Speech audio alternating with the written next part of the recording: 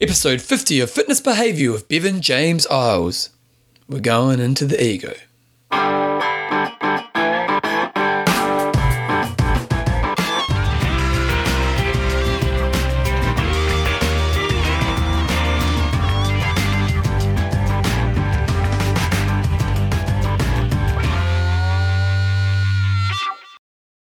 Righto team, welcome along to episode 50 of Fitness Behaviour with Bevan James Isles, your monthly podcast on the behaviours that create a lifetime love of fitness and all the benefits that come alongside it. Welcome along, guys. Welcome along to this month's show. Now, as I was saying at the end of last month's show, there's going to be a few changes in the show moving forward.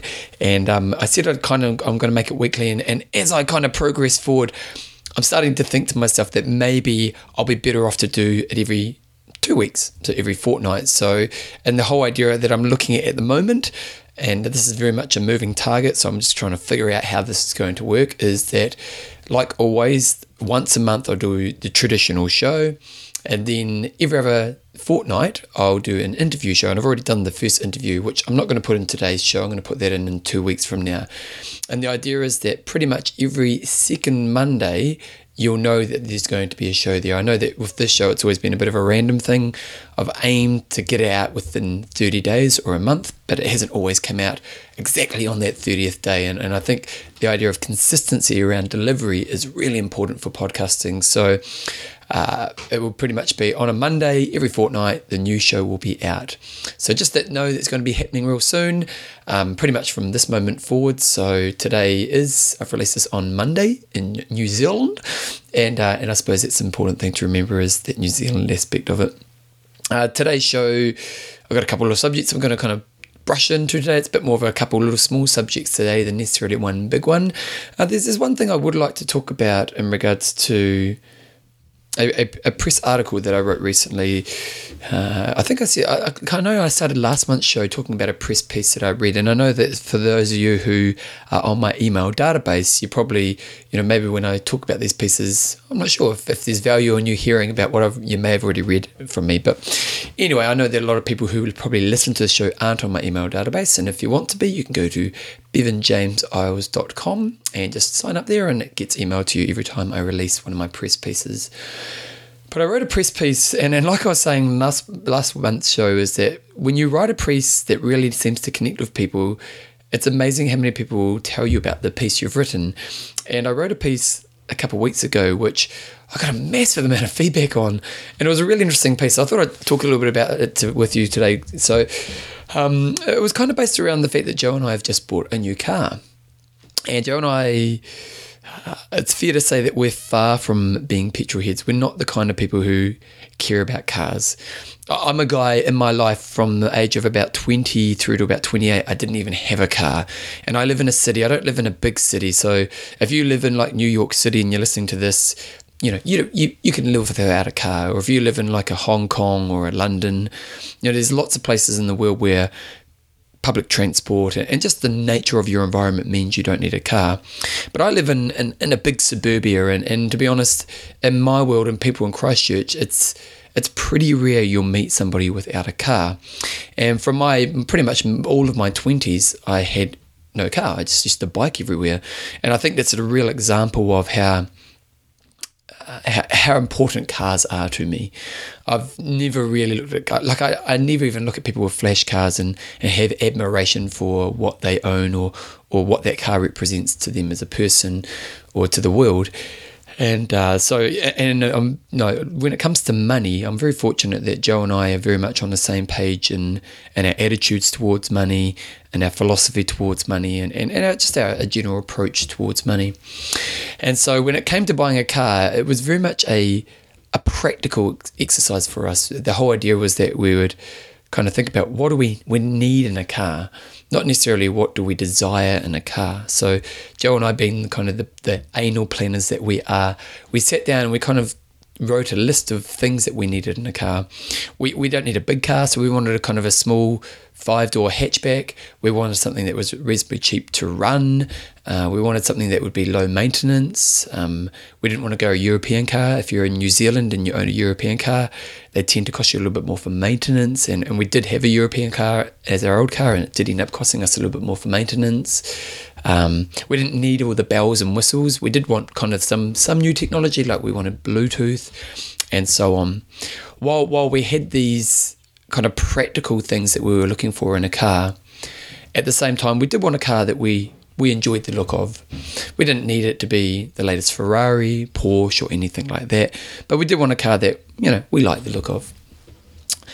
So after sitting down and thinking of this practical planning to buying a car, we kind of started the journey towards buying a car. And it's one of those things where I'm not quite sure, I'm sure there is a name for this. Is buyers, I'm going to call it buyer's fatigue.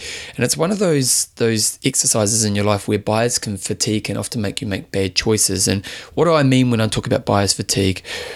Well, when you think about when you've had to do a purchase in your life that maybe requires a bit more time. So we've got our everyday purchases. You might go to the shop and buy some junk food, or you might need a top and you go to the mall and you choose a top. But then there's that bigger ticket item. You might decide that you want to buy like a car or some kind of electronical device, maybe like a really amazing surround sound system or something like that. And so you kind of devote a period of time into research and then looking for which one you want, and then trying to find a deal around the one you want. And often what happens is you might have, let's say I've done my research and I find the surround sound that I really want. And then you spend time trying to find a really great deal, trying to get the bargain. Well, at least that's what I tend to do. But sometimes if that process goes on for so long, the idea of price that you had can get stretched to a higher price point because you're just the process has taken so long to get to this point. And so Joe and I started this kind of car journey, and we kind of thought that, our needs were pretty basic. We weren't really looking to change the world with buying our car. And so we kind of thought that the process would be a very quick process. Well, it kind of wasn't. It ended up taking us probably a month to 6 weeks to actually, from the moment we started thinking we need to get a car until the moment we actually paid for a car and bought a new car. It was a really interesting experience buying a car. And it was a really interesting experience looking at my internal dialogue around the process of me, or maybe not even my dialogue, but just the process of my thinking process I went through when I bought a car. Now, when we first started, Trade Me is like the big auction news website in New Zealand, eBay in America. I'm sure every country has, that big auction website that you'll go to. And in New Zealand, it's Trade Me. So when we first started buying the car, we started looking for the car. We jumped on Trade Me and we looked for cars that ticked our practical boxes and also sat within the price range that we wanted to spend. So Joe and I had done really well. We'd saved all the money so we could buy the car without having to borrow money. So we had the money sitting there, so we knew how much we could spend. Now, as we first started looking for cars, again, it was very much look at the practical cars that sat within our box. But an interesting thing started to happen to me as I was starting to search for these cars. While I was looking for the cars that ticked the practical list that Joe and I had set up within the price range that was under what we had saved or on what we'd saved, I also started to look at cars that were above that price point and were above the needs that we had set out for ourselves when we searched looking for a car. Now, you can kind of understand why you'd look at cars above the price point, because deep down we all think we're great negotiators, and we think that if we can find the deal of the century, we can get a car above the price point that we were willing to pay. So, for example, let's say you wanted to spend $10,000 on a car, and you really deeply think that if I have $10,000 cash, I can probably look for a car somewhere around $12,000 to $13,000, because we all know there's that kind of bartering process that happens in buying cars. So while we were looking at the price point, I was also starting to look above that price point. But what happened to me in that process of looking above my price point is my expectations around what I wanted in a car started to increase. So suddenly I was comparing the list that I had and the cars that were in the price point that I had to cars above what we had originally set out. But another thing also happened to me which I found really interesting.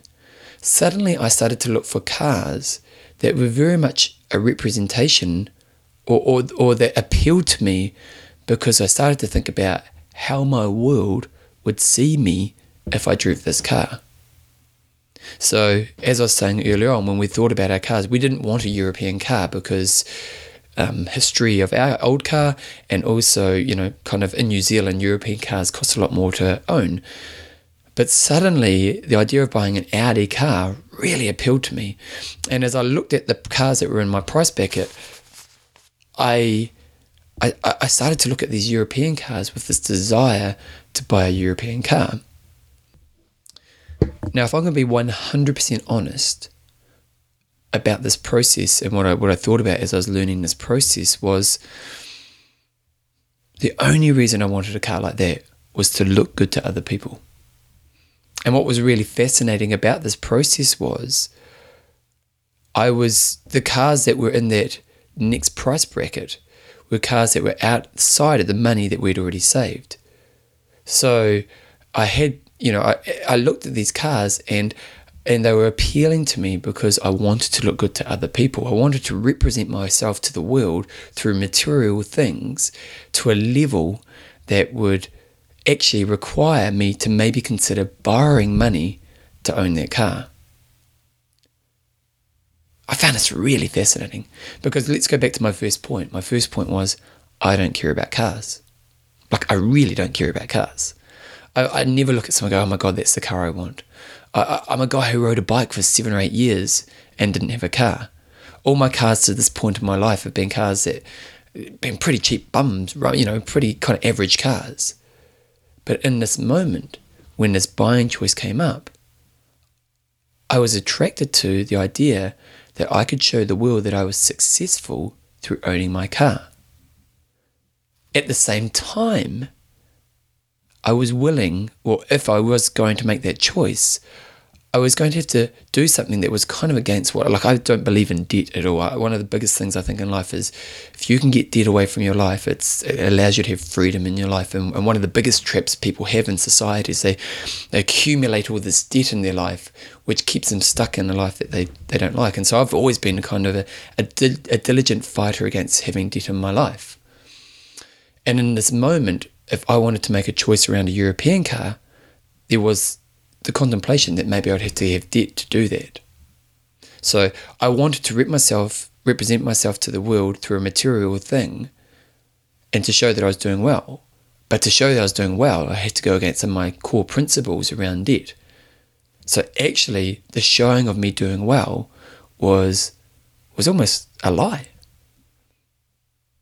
Now, this is really fascinating me. I suppose there's a couple of things I want to say here. So first of all, I don't think there's anything wrong with showing the world you're being successful. I really don't. I think if you've worked hard in life and you've got a head, and you want to show the world that you've been successful, there is nothing wrong with that. I also don't believe that there's anything wrong in buying quality. In the things I like in my life, I buy quality. Like my keyboard on my piano, I've got a keyboard, and I paid top of the range. I paid thousands of dollars for this keyboard. It's something I spend 2 or 3 hours on, not 3 hours, probably 1 to 2 hours on every day of my life. And I knew that I loved piano, and I knew that I wanted a great keyboard. So I saved hard, and I bought the best that I could, because I knew it was something I wanted to do. If you're a car person and you love cars, and that fits within your world, that's all good. But in this situation, once again, I'm not a car person. The only reason this appealed to me was for me to fulfill some egoic need to show the world that I was successful. This is a topic that's really, really interesting, and if there's a book that really kind of highlights this thing, it's a book called Affluenza. And Affluenza is a very interesting book that I read quite a few years ago. I was once around at a friend's house in Wanaka, and he had the book there, and I picked it up, and I couldn't put it down. I literally read it over 2 days, and it's a big book, so I kind of killed it. And Affluenza is an interesting study. It's a guy, I can't remember who wrote the book, but they start the book with a really interesting analogy. And the analogy goes like this. It goes, if I were to tell you how much I got paid to write this book, lots of people would judge how successful I was.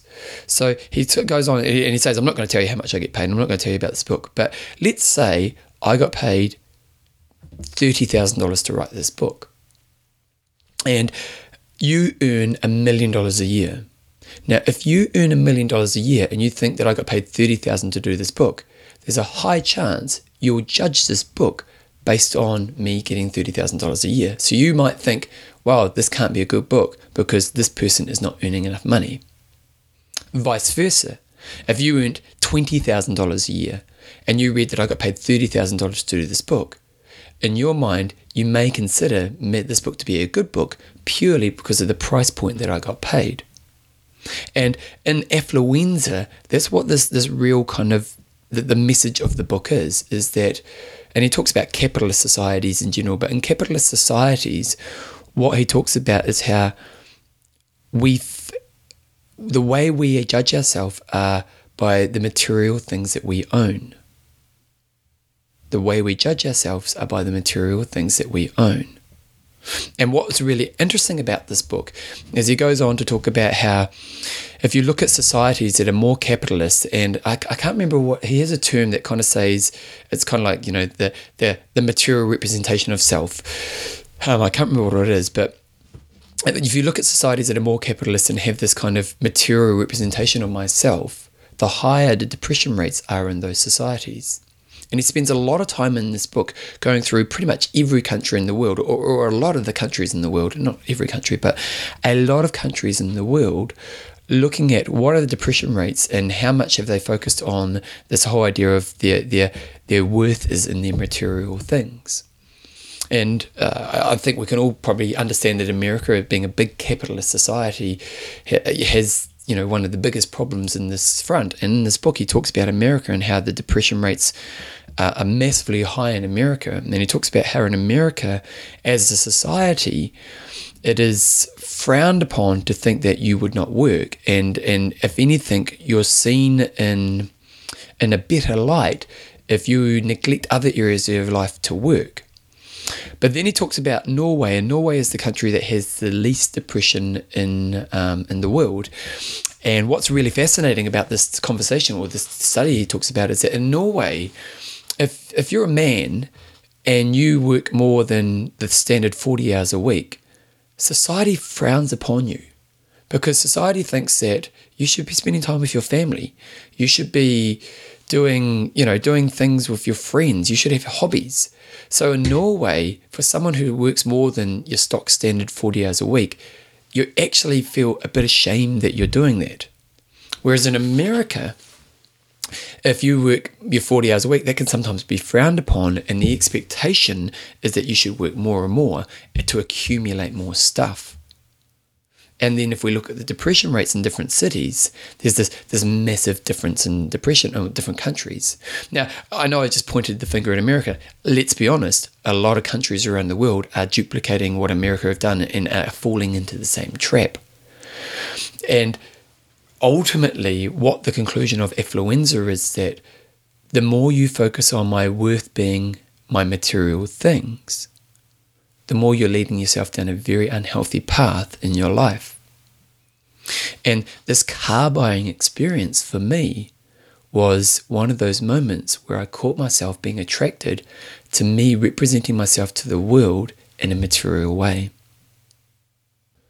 Now, if you're a listener I've got listeners in, I think there's 120 countries that people listen to this show, which I absolutely love, and there's thousands of listeners around the world, so it's kind of cool that you guys are around the world. So I imagine, depending on what societal kind of norms you have, if you live in a country like New Zealand, we sit more on the path of an American nowadays than what we do than in Norway. You can probably understand why I was attracted to that at that moment. And you may reflect on your life right now and reflect on how you've made choices in your life that are about you representing yourself through your material things. Have a think about it. Where do you feel you're good because of a material representation of yourself. Like if I had bought that car, and just so you know, we end up going with a car that ticked all the boxes. We stayed within our price range. This was a really good awareness experience for me, and it made me realize I was kind of making choices that were unhealthy for me. We end up buying a Ford Focus, and it's a nice little car, and it ticks all our boxes, and it's cheap on petrol. It's cheaper than an old car on petrol, so we're pretty happy about that.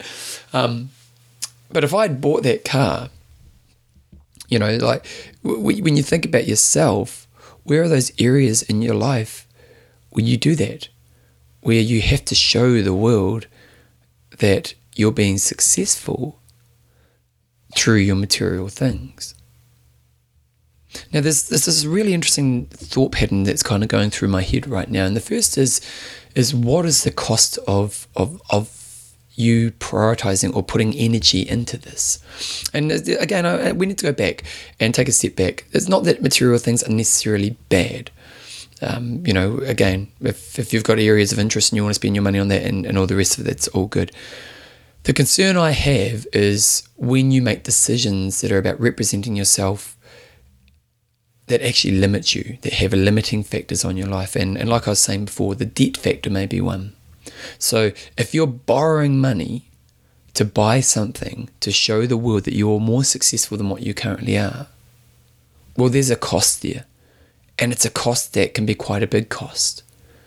Because I know that, I'm not sure if I've talked about this experience when I was a young man, but when I was a young man, I left school and I got into a lot of debt. And then I kind of evolved as a person and I wanted to go and study. Well, I had to work for a whole nother year before I could create the space to be able to study.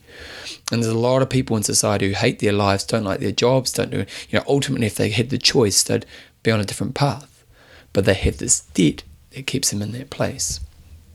But actually there's other costs.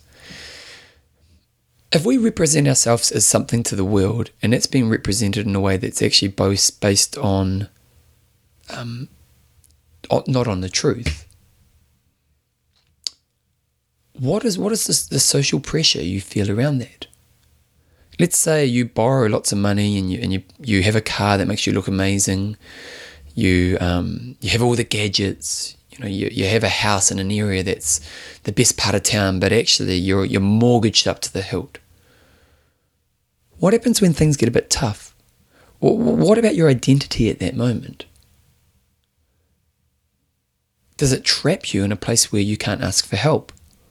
Or where you have to make desperate decisions, where you lose your ethics and your morals because you're holding on to this representation that actually isn't true and is unhealthy for you? What is the real cost of you chasing a material representation of yourself that A, isn't real, and B, is unhealthy for you? To me, there are massive costs. There's the pressure to have to maintain something, a representation of yourself to the world that isn't true.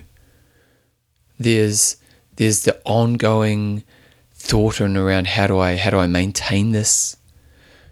There's so many kind of negative costs. There's the having to keep up with the Joneses.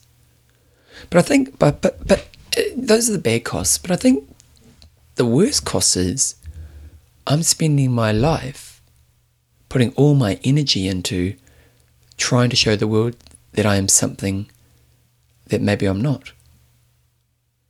And instead, and I suppose the biggest cost is lost opportunity. And when I talk about lost opportunity, what I'm talking about is the lost opportunity for me to spend the right energy in my life, devoting my growth and my development on what's truly important to me. I'm going to say it again because it's really important. By me chasing a material representation of myself to show the world that I am of a level that maybe I aren't, one of the biggest costs is the lost opportunity for me to be able to spend my time, my energy, my resources in truly developing myself in the ways that are important to the core of what I am in my life. As I kind of say that statement, and you think about yourself in your life, How are you doing in that area? Is a lot of your energy going into making sure you have the things that show you're doing well in life, to representing yourself in a way that's keeping up with the Joneses, that's keeping with the social norms, that's got, the house in the right area, the car, and so on? How much time are you actually spending in your life devoting to your passions, to the evolution of your values, to the evolution of your intelligence, and those types of areas? Because ultimately, to me, is that's when you find contentment. When one thing that you get a lot from people is, I just want to be content. I want to be happy with my lot. Well, if chasing the material representation of your life is where you're putting all your energy, you're never going to get there, because that's what marketers are here to do. Marketers are here to make you want the next thing. So your whole life is going to be chasing this thing that is put in front of you that's actually ultimately not that important to you. Whereas if you were to spend time in your time developing yourself in what's truly important to you, sure, you'll want to keep growing, but you'll be content. You'll be satisfied. You'll have all that good stuff that we ultimately desire. So I suppose what's my point here, and I think it's pretty kind of clear as we get to this moment. Far out, I haven't even started the main part of the show today. This is meant to be the intro, but I truly believe in this, guys. And I'm going to be honest. This is something I battle within myself. I like to show the world that I'm doing well, and I'm quite good at showing the world that I'm doing well. I am someone who vocalizes my success, and at times I will vocalize success in a material way, and it's something I've worked on within myself to not make that into something to promote to the world, and to also not do it in a way that makes me want to desire chasing it. And even then, someone who does spend time, who's aware of this, still gets caught in a trap when it comes time to buy the car. Like, I was seriously considering buying a car above my price point. Luckily, I had the awareness and I had some thinking time, and my partner Jo, she's pretty she's like me, and she didn't want to spend more than what we could. So luckily I had some ways to stop, think, reflect, and make the right choice. And that means now that I don't have this pressure of this debt that makes me represent myself in ways that aren't possible. But as you think of your life and you think about what you ultimately want from your life, what is it? And is chasing the material things as a way to represent yourself restricting you from getting that? And if that's the case, and you've built this history of doing that, and this is the hard one, how do I move away from this? I was talking to someone the other day, and they're in a life they really don't like. It's really interesting. They're in a life, it's one of my clients, they're in a life, it's fair to say they hate their life. They're a very successful person. If you look at this person from the outside, they're in a career, in a very, very respectful career, and they're at the highest level of that career. They're hugely successful in society. And it was really fascinating talking to this person, because they had created this life that was all about them feeding the ego of making others think they are good. And as we were talking, they were talking about how they're looking at buying a new home. And the new home that they got was very much just about keeping up with the Joneses and showing the world that they're doing well. But that home came at a price point which would keep them trapped in the world that they didn't like. That ultimately, that representation was trapping them. And through the work we're doing together, they're realizing that actually, what is a house? Is the house my life? And if this is going to trap me, I need to move away from this. So if you notice that right now you are trapped in this material representation world, how can you move away from that? And I think that a lot of it comes down to this idea of working on the other side. Working on the areas where there is lost opportunity because you've chased the wrong thing. And slowly letting go of the need to represent yourself through the material way. It's not easy, I'm not going to deny it, especially if you live in societies where that's where we've been taught to think that others are successful. It's not easy, and again, I've been caught in a trap myself, and I still will, But if you want the ultimate life for you, it's one of the best choices you can make. I feel I need to do my you know how I always close up with a statement. I always, I'm so kind of cliche. I always finish, if you want to be the best version of yourself, but I have to do it here, don't I? If you want to be the best version of yourself, spend your life figuring out how to represent myself in a way that's 100% true to what is important to me. To show the world that I have the courage to be who I am, and I don't need things to show who I am. It's the decisions I make, it's the actions I take, it's the things that I achieve, it's how I impact the world. If you do that, that's being the best version of yourself. I normally put music on now. This is the weirdest show I've ever done. I almost feel that could almost be the show. But this is called Fitness Behaviour. And sometimes I wonder.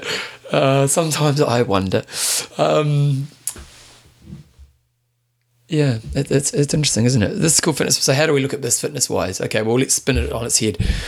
Material representation limits my time to be myself, traps me in a world I don't like. Am I going to get exercise in? If I buy a car, or if I buy a house, if I buy the latest gadgets, if I have to show the world that I'm amazing, if I have to have all the latest fashion all the time, if that's the case, I'm going to have to work more. And if I'm going to have to work more, am I going to have quality time for exercise? Maybe not. That's my fitness start. That's why we call this fitness behaviour. You know what? I don't think I'm going to do the other show this week, this month, because I think maybe I've kind of hit a big subject here, and I think this is one that we do want to kind of spend some time on. So I'm gonna put a bit of music on and pretend that's the outro to the main part of the show, and then I'm going to come back and talk about a couple of little quick things before we wrap it up.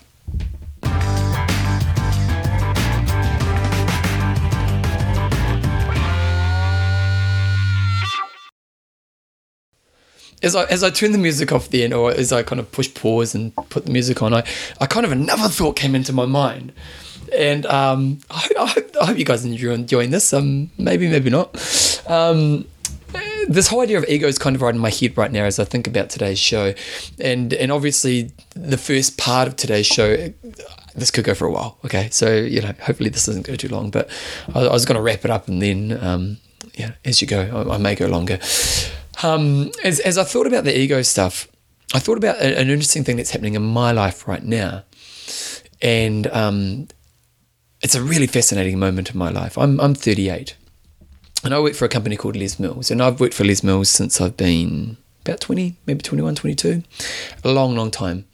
I've been very fortunate in my career to achieve every goal I ever hoped to achieve in my group fitness career. So for Les Mills, I teach group fitness. So think of a pump class, think of an aerobics class. I teach those for Les Mills. And Les Mills is this big international company.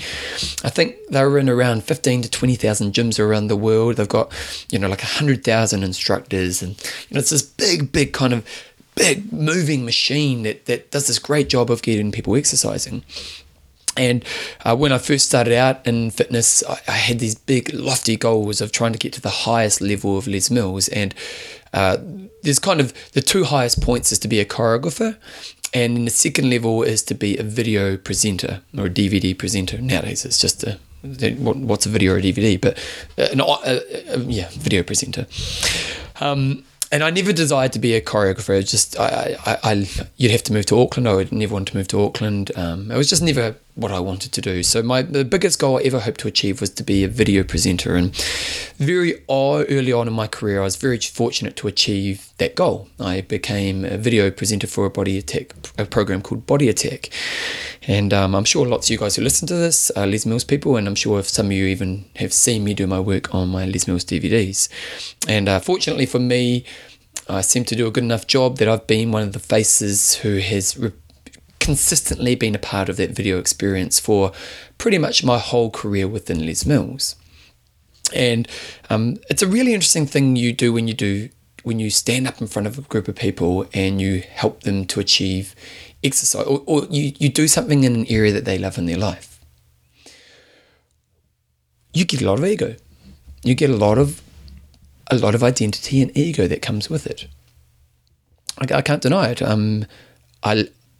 through my time, there's a lot of positive perception of me from my world. I'm sure there's also some negative. I'm sure lots of people think I'm a bit of a dork, but generally speaking, this role has given me a stature in the world that is kind of good for my ego. Now, at the same time, while I've been fortunate to achieve this stuff, and I've got this kind of ego and esteem and identity that's come through this thing that I've done, I'm now heading into the latter part. I'm now 38, and let's be honest, all movement-based jobs or sports, you have a limited lifespan, and my lifespan is I'm nearly 40, and so really I've probably got 5, 6, 7 years really at the highest level, maybe only another 2 or 3 years. I've known this for a while. So in my early 30s, I realized, okay, well, at the end of the day, I'm going to be moving on within the next 10 years. I need to develop this next life. So in my early 30s, I started my running business. I started doing podcasting. I started developing these things so that financially and also just career-wise and also that I could keep making an impact, because I love exercise and always, my life's about getting people to exercise. So in my early 30s, I started developing this path so that when the moment came for me to jump off the Les Mills boat, it would be an easy thing for me to do. Often in passion industries, you see people who are past their peak moment and desperately trying to grip onto what they were in the past. Actually, funny, I was in Wanaka last weekend. We took some runners down to Wanaka, and I was just at a magazine shop, and they had this classic rock magazine, and it basically had it was kind of designed for rock bands who were kind of big in the 60s, 70s, 80s, and maybe early 90s. And it was, bands you'd know, but lots of rock bands. If you think of rock from those times, you'd know all the bands. And pretty much every article you read, and it was mind-blowing, was all of them saying, I'm coming back to what I was. That was all of what they were saying. And I didn't want to be the person who was trying to grip onto the past. I've always thought to myself, no, always focus on developing yourself towards your future. And as I was reading these articles, I was thinking, wow, these guys, they're trying to live from the glory of yesterday. Now, I'm in a really interesting moment in my life right now, because in my life right now, I'm getting to that moment where it's getting close to the time where I have to jump off the Les Mills boat. Not forced, but realistically, in the next period of time, I probably won't be asked to be on the DVDs any longer.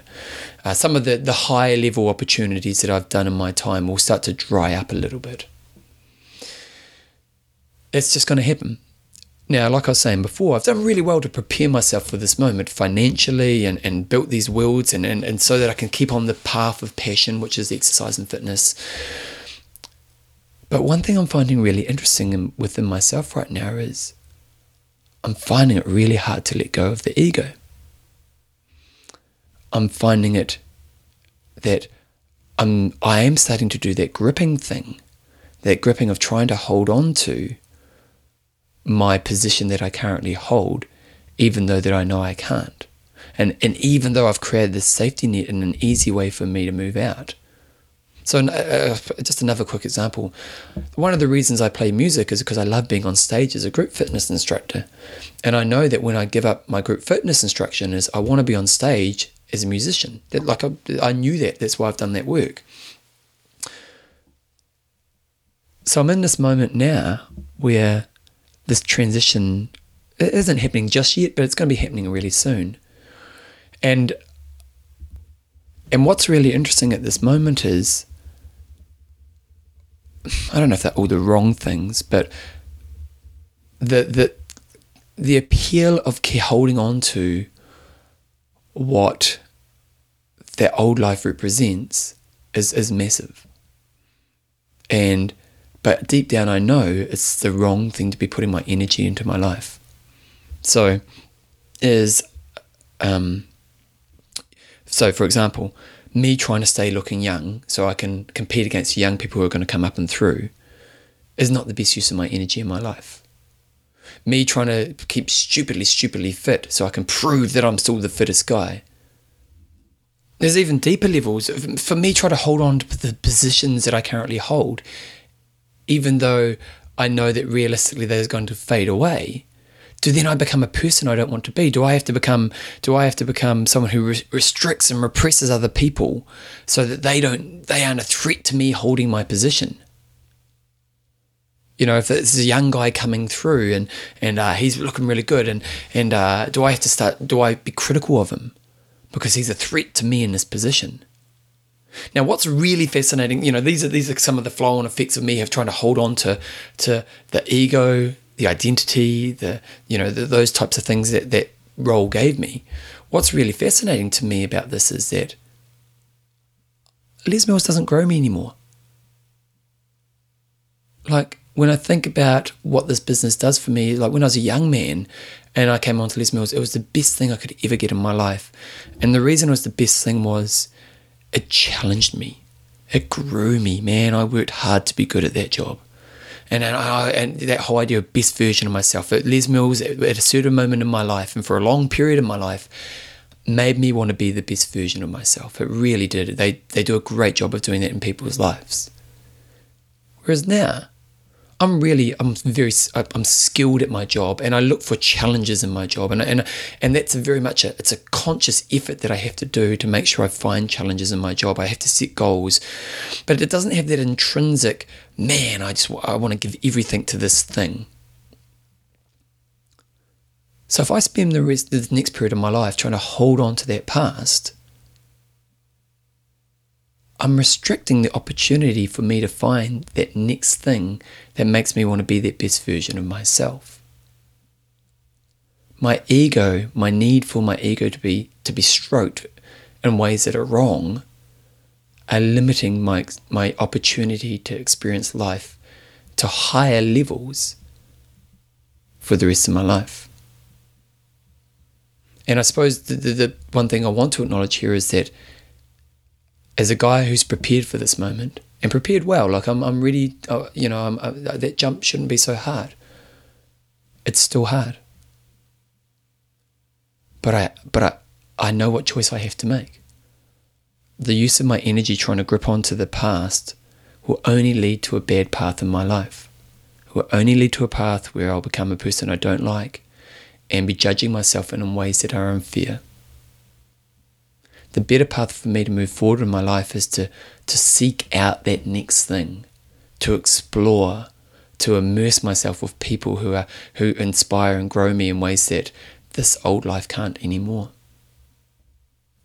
So as you think about yourself around this idea is, where are you holding on to your identification, your ego, the rewards of your past that maybe aren't actually providing you what you ultimately wanted when you first started that thing? Like, again, for me, Les Mills for the longest time in my life provided so much growth and challenged me to be a better version. But now it doesn't so much. Now I've got to find these little challenges, and they're never as impactful as what it was when I was younger. I'm much better off to put my life into searching for the next thing and exploring the next thing. And as you think about your own life and you think about where are those areas for me, is it time that you start to develop ways out of that? You may need to do the building blocks that I've done 10 years ago or 7 or 8 years ago of, getting ready to transition. You may need to look at, the financial side of it. You may need to look at certain areas to overcome that. But then at the same time, you need to be aware of what you should be putting your energy into and moving towards so that you start to build identity, growth, all those good things that you want in your life as you move forward. I hope that kind of, I'm not quite sure. I wonder if I've talked about this before. I hope I haven't. But I hope that insight shares with you. And it's important for me to acknowledge that this isn't easy. Like, I'm a guy who set it up well. It isn't easy. But at the end of the day, what's my life going to be if I'm trying to hold on to something from the past that actually no longer adds the value that I need in my life? What's your life going to be if you're holding on to things that are no longer providing what you need in your life?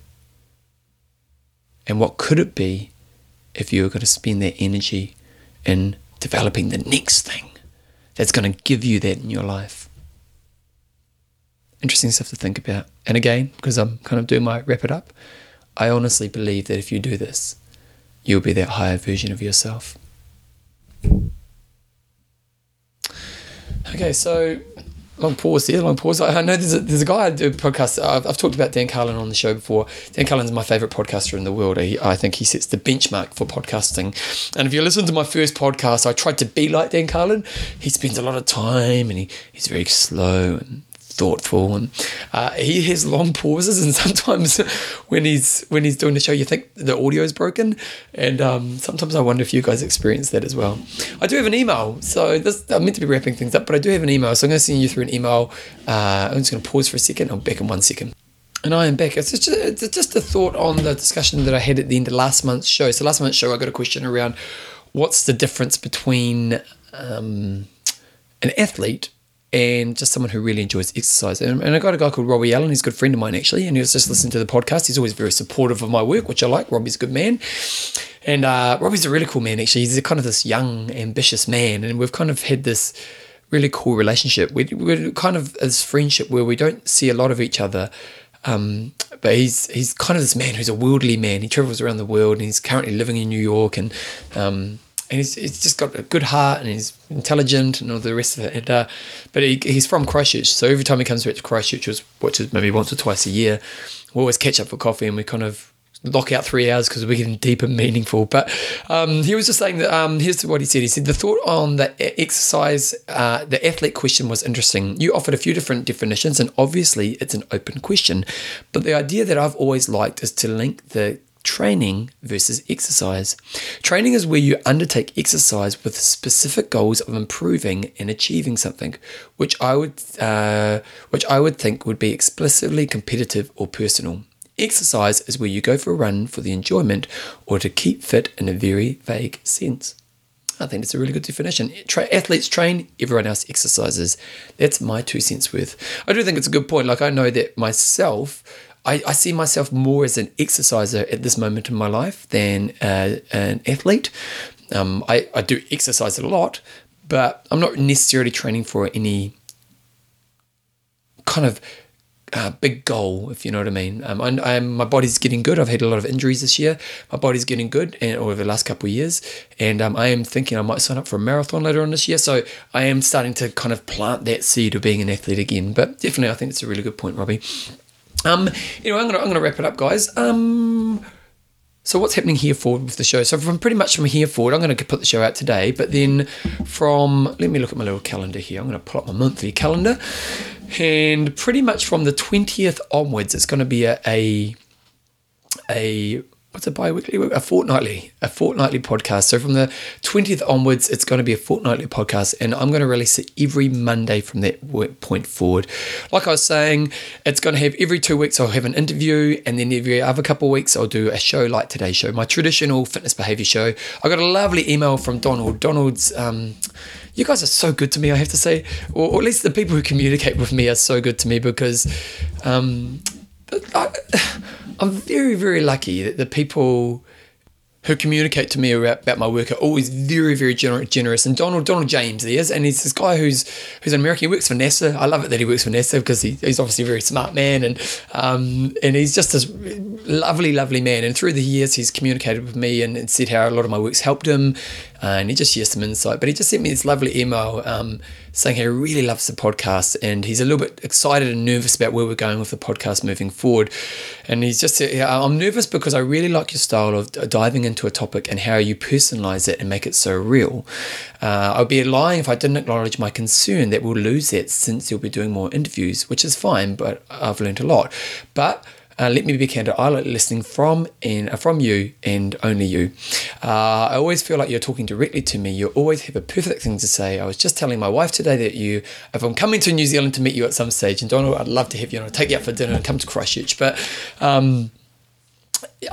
that's Donald, you're a bloody rock star, and I really appreciate that you have those thoughts, and maybe others are having those thoughts, and ultimately I think, why am I doing this? And again, I talked a little bit about this last month. It's just hard when you only put a monthly podcast out to get exposure. Also, I fortunately, I do seem to have the ability to get the access to some pretty great thinkers, and it will be that the kind of two shows will be slightly different. You know, the one that I do monthly like this will be your traditional show, and then the other one, I'm trying to get insight from other people, so it'll be me being the interviewer, and so there'll be two kind of different formats, and but I think ultimately it's all leading towards you getting more value around how you can learn to love exercise and just become a deeper self. So I really hope that works really well, and I am going to have a consistent release date with that as well, so look out for that. I will be starting the patronage kind of idea when I do the next show, and that's the whole idea of maybe, you know, financially you guys can support the show, because obviously with the interviews I'm going to have to put more time and energy into it as well, so look out for that. Anyway, I'm going to wrap it up. It's been 50 minutes. It's you know, the subjects I was going to talk about today I didn't even talk about. Tell you what, Donald, if you ever do come to New Zealand, lock out 5 hours, because I'll talk your bloody head off. Anyway, you guys rock. I will see you next month. If you've got any questions, email me at bevanjames@gmail.com. Check out my book, The Fitness Attitude. You can get that on Amazon, and you guys rock.